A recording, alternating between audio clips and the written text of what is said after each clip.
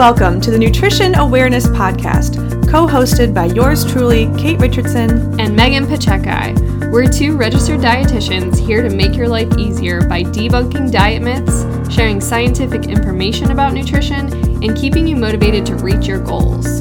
We want to teach you everything we know by giving you real-life examples of how we've helped our combined thousands of clients transform their lives, lose weight, and get healthy without having to go on another cookie-cutter diet.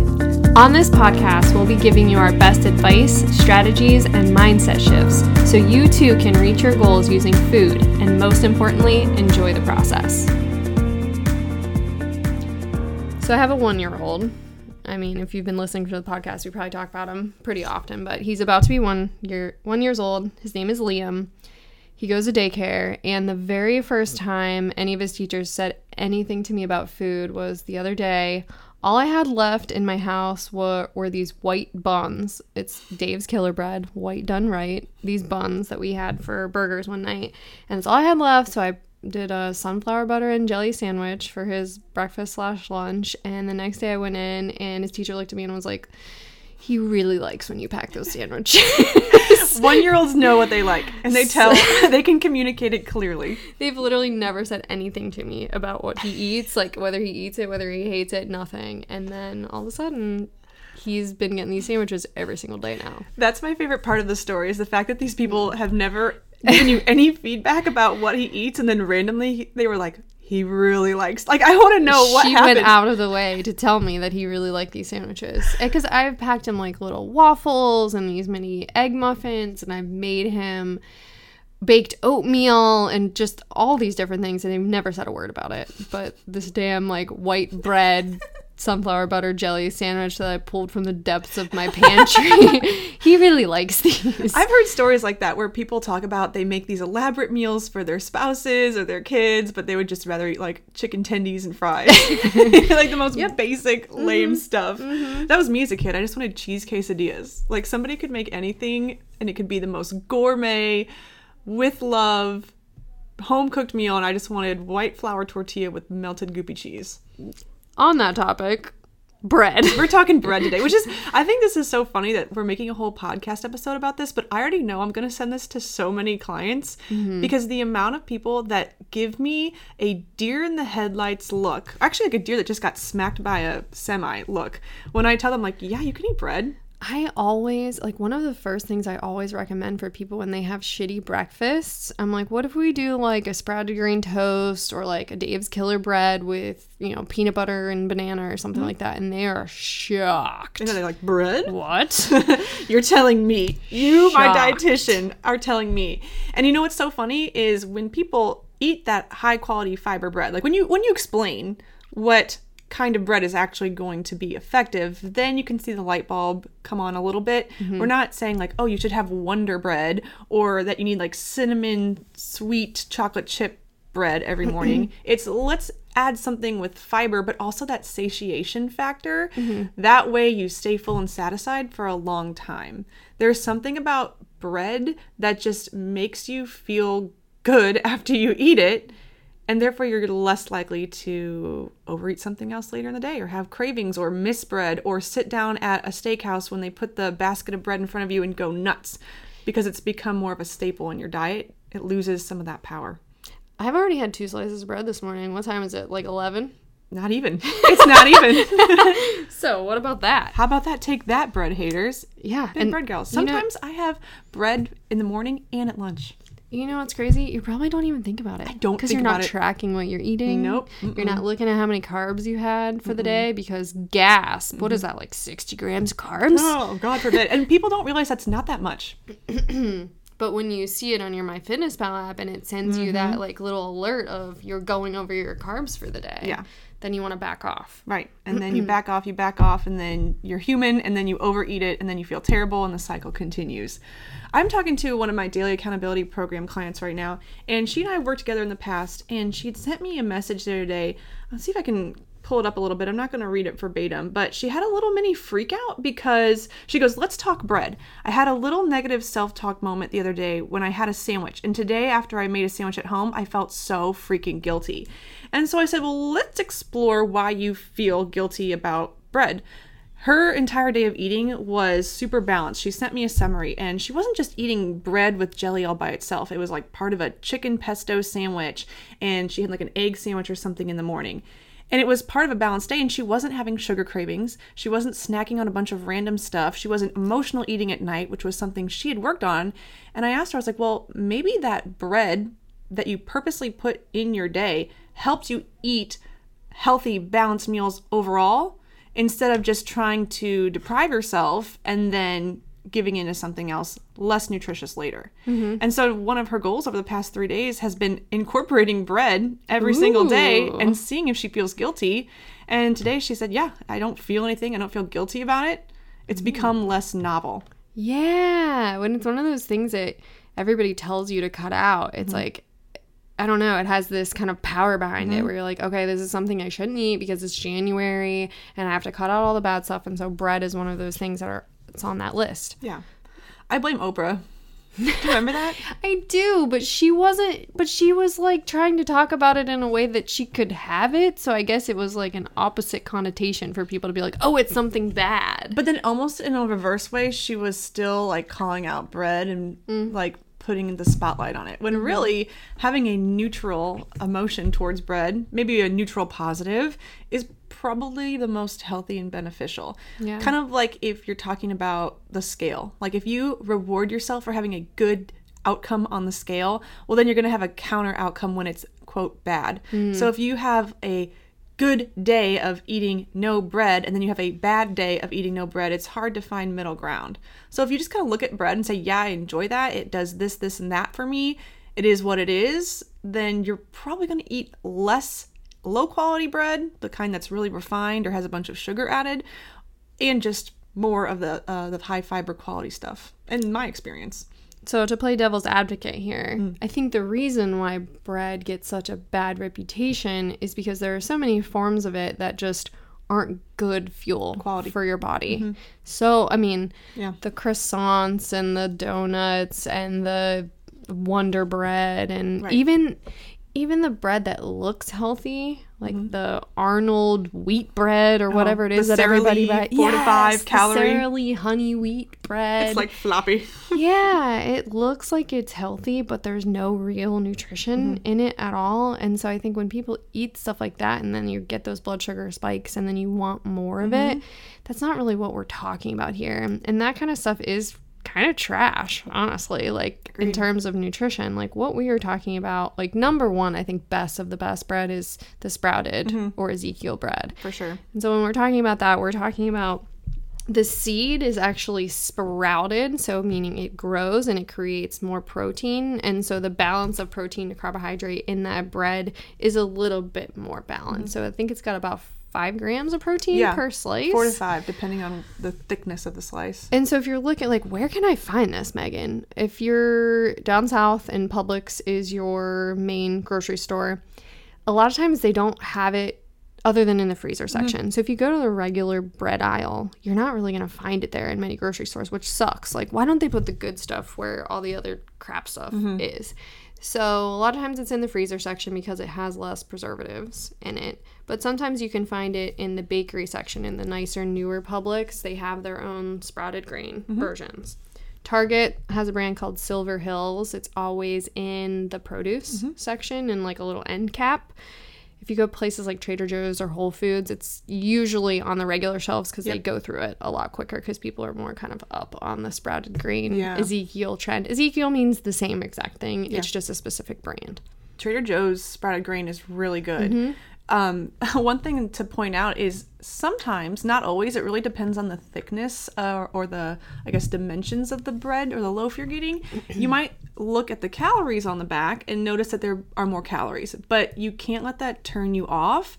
Because if you're so focused on eating less calories, you're going to more likely choose those refined, really thin, not very satiating breads that you were just describing. I always think of the 45 calorie bread because it's so thin and you can just pinch it and it just stays pinched. It's water. Yeah. It's a bunch of water. It's a bunch of water. It doesn't even taste good toasted. It's just And so anyway, there's nothing to that, but you might see that and be like, oh, well, I can have 2 slices for the same amount of calories as 1 slice of Ezekiel. And if you think that way, then you're going to get caught up in that perpetual cycle of being calorically restricted.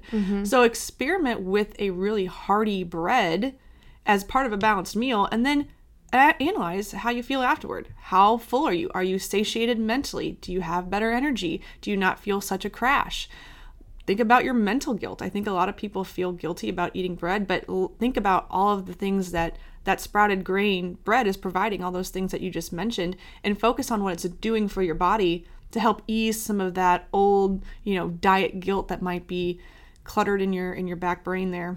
And then the other aspect of this that I'm a big stickler about is if you're just having that bread with other carbohydrates, or you're just a piece of toast with coffee, it's not going to go as far as if you have it with an egg or peanut butter, sunflower butter, something like that that's got the fat and the extra protein to it. So if you're pairing those things together, it's going to make that bread go a lot further, especially than your 45 calorie bread and just out the door. Like, throw some avocado on there, throw an egg on there. Like, I bet you're going to stay full for quite a few hours after that. For sure. Yeah, I was talking with a client last night, and what she was doing is in the morning she would have 2 whole grain frozen waffles. Okay, whole grains, relatively better than something that has no grains added. However, she was just having that with fat-free syrup, and she really didn't want to give up her waffles completely. And I suggested, well, hey, how about you just have 1? Instead of so much syrup, let's just add protein or something with healthy fats to that. So you can balance some of those maybe less exciting bread or bread products. When I say less exciting, I should say less nutritious than something like the sprouted grain. So those ones that are middle of the road, have whole grains. They're not the best, they're not the worst, but balance it with that protein and fat. So that way you don't feel like you can't enjoy all the foods you like, but like you said, you're going to get a little bit more out of that specific meal. Right. And I've been talking about kind of the tip top upper layer, best of the best bread. Right. Which is preferable for the day-to-day. A lot of people like the sprouted grain bread, but I've had a lot of people be like, nope, not my thing. The texture of it, I just don't like it because they grew up with Wonder Bread and it is nowhere near that texture. And so for those people, try the Dave's Killer Bread white done right. It's not bad. Still got that floury, fluffy texture to it, but it has some of the good grains there, and it does have a little bit more protein in it, so maybe ease into that world a little bit. I love the Dave's Killer Bread rye. It's my fave. I can't get down with rye. You can't get down with rye? Absolutely not. I just had this conversation with Will's best friend, and he was like, the only people who like rye bread are my grandma, my wife, and you. My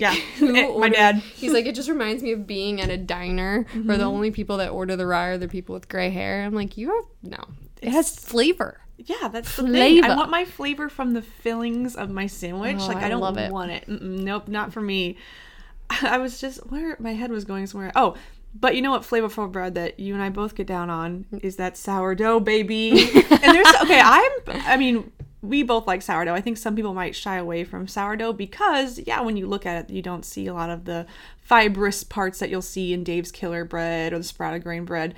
But it's fermented, which means there are potential gut microbiome benefits. So big fan of sourdough too. So if you really hate sprouted grain, you hate whole wheat, you're super picky, experiment with sourdough to get some probiotics potentially. But it has to be legit sourdough. You probably can't get it from Publix. No, theirs tastes like trash. It's because it's that artificially added sourdough. It's not from an actual starter where you're getting the benefits. Go to a bakery. Yeah. If you have the privilege in your area of going to some mom and pop, is that what you'd call it? A local bakery? Sure.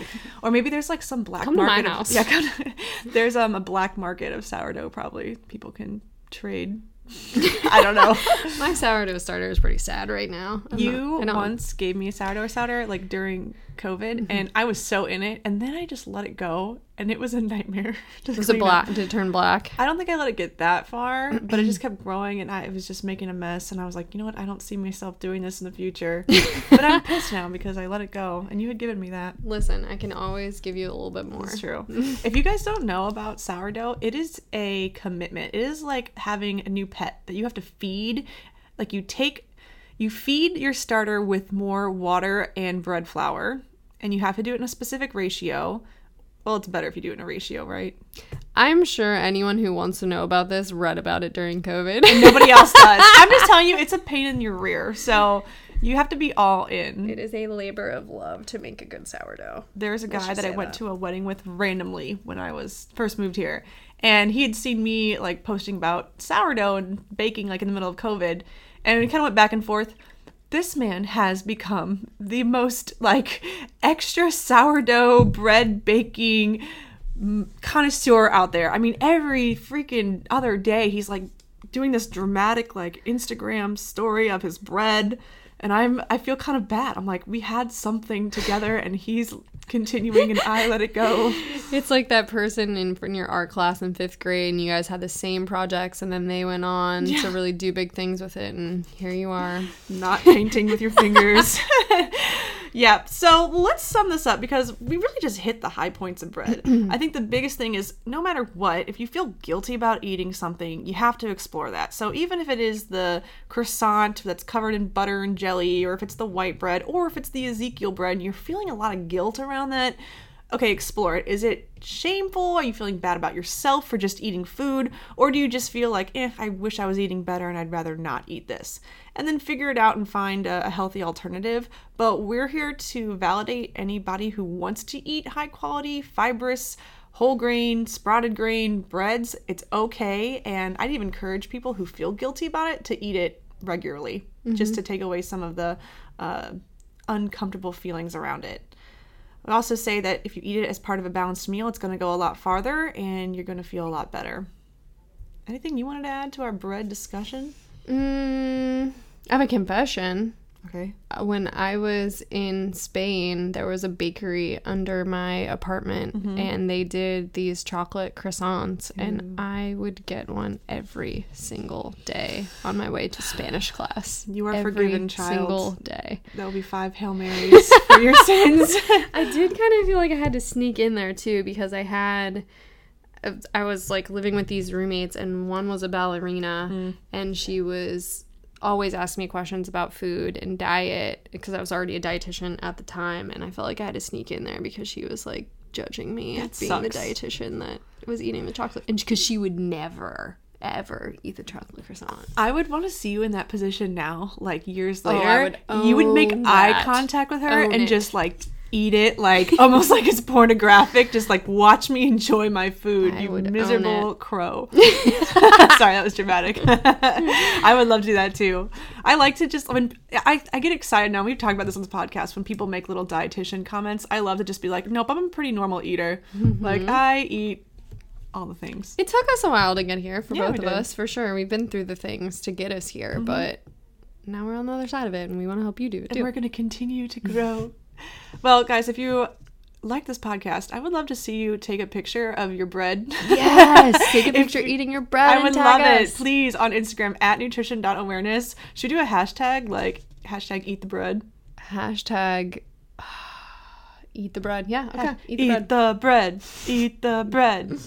Guys, thanks for listening, and we will catch you next time. We hope you enjoyed this episode of the Nutrition Awareness Podcast. And if you did find it helpful and want to share it with the whole world, screenshot this episode and tag us on Instagram in your stories at nutrition.awareness so we can connect with you. To get notified about the next episode of Nutrition Awareness, be sure to hit subscribe so you never miss an episode.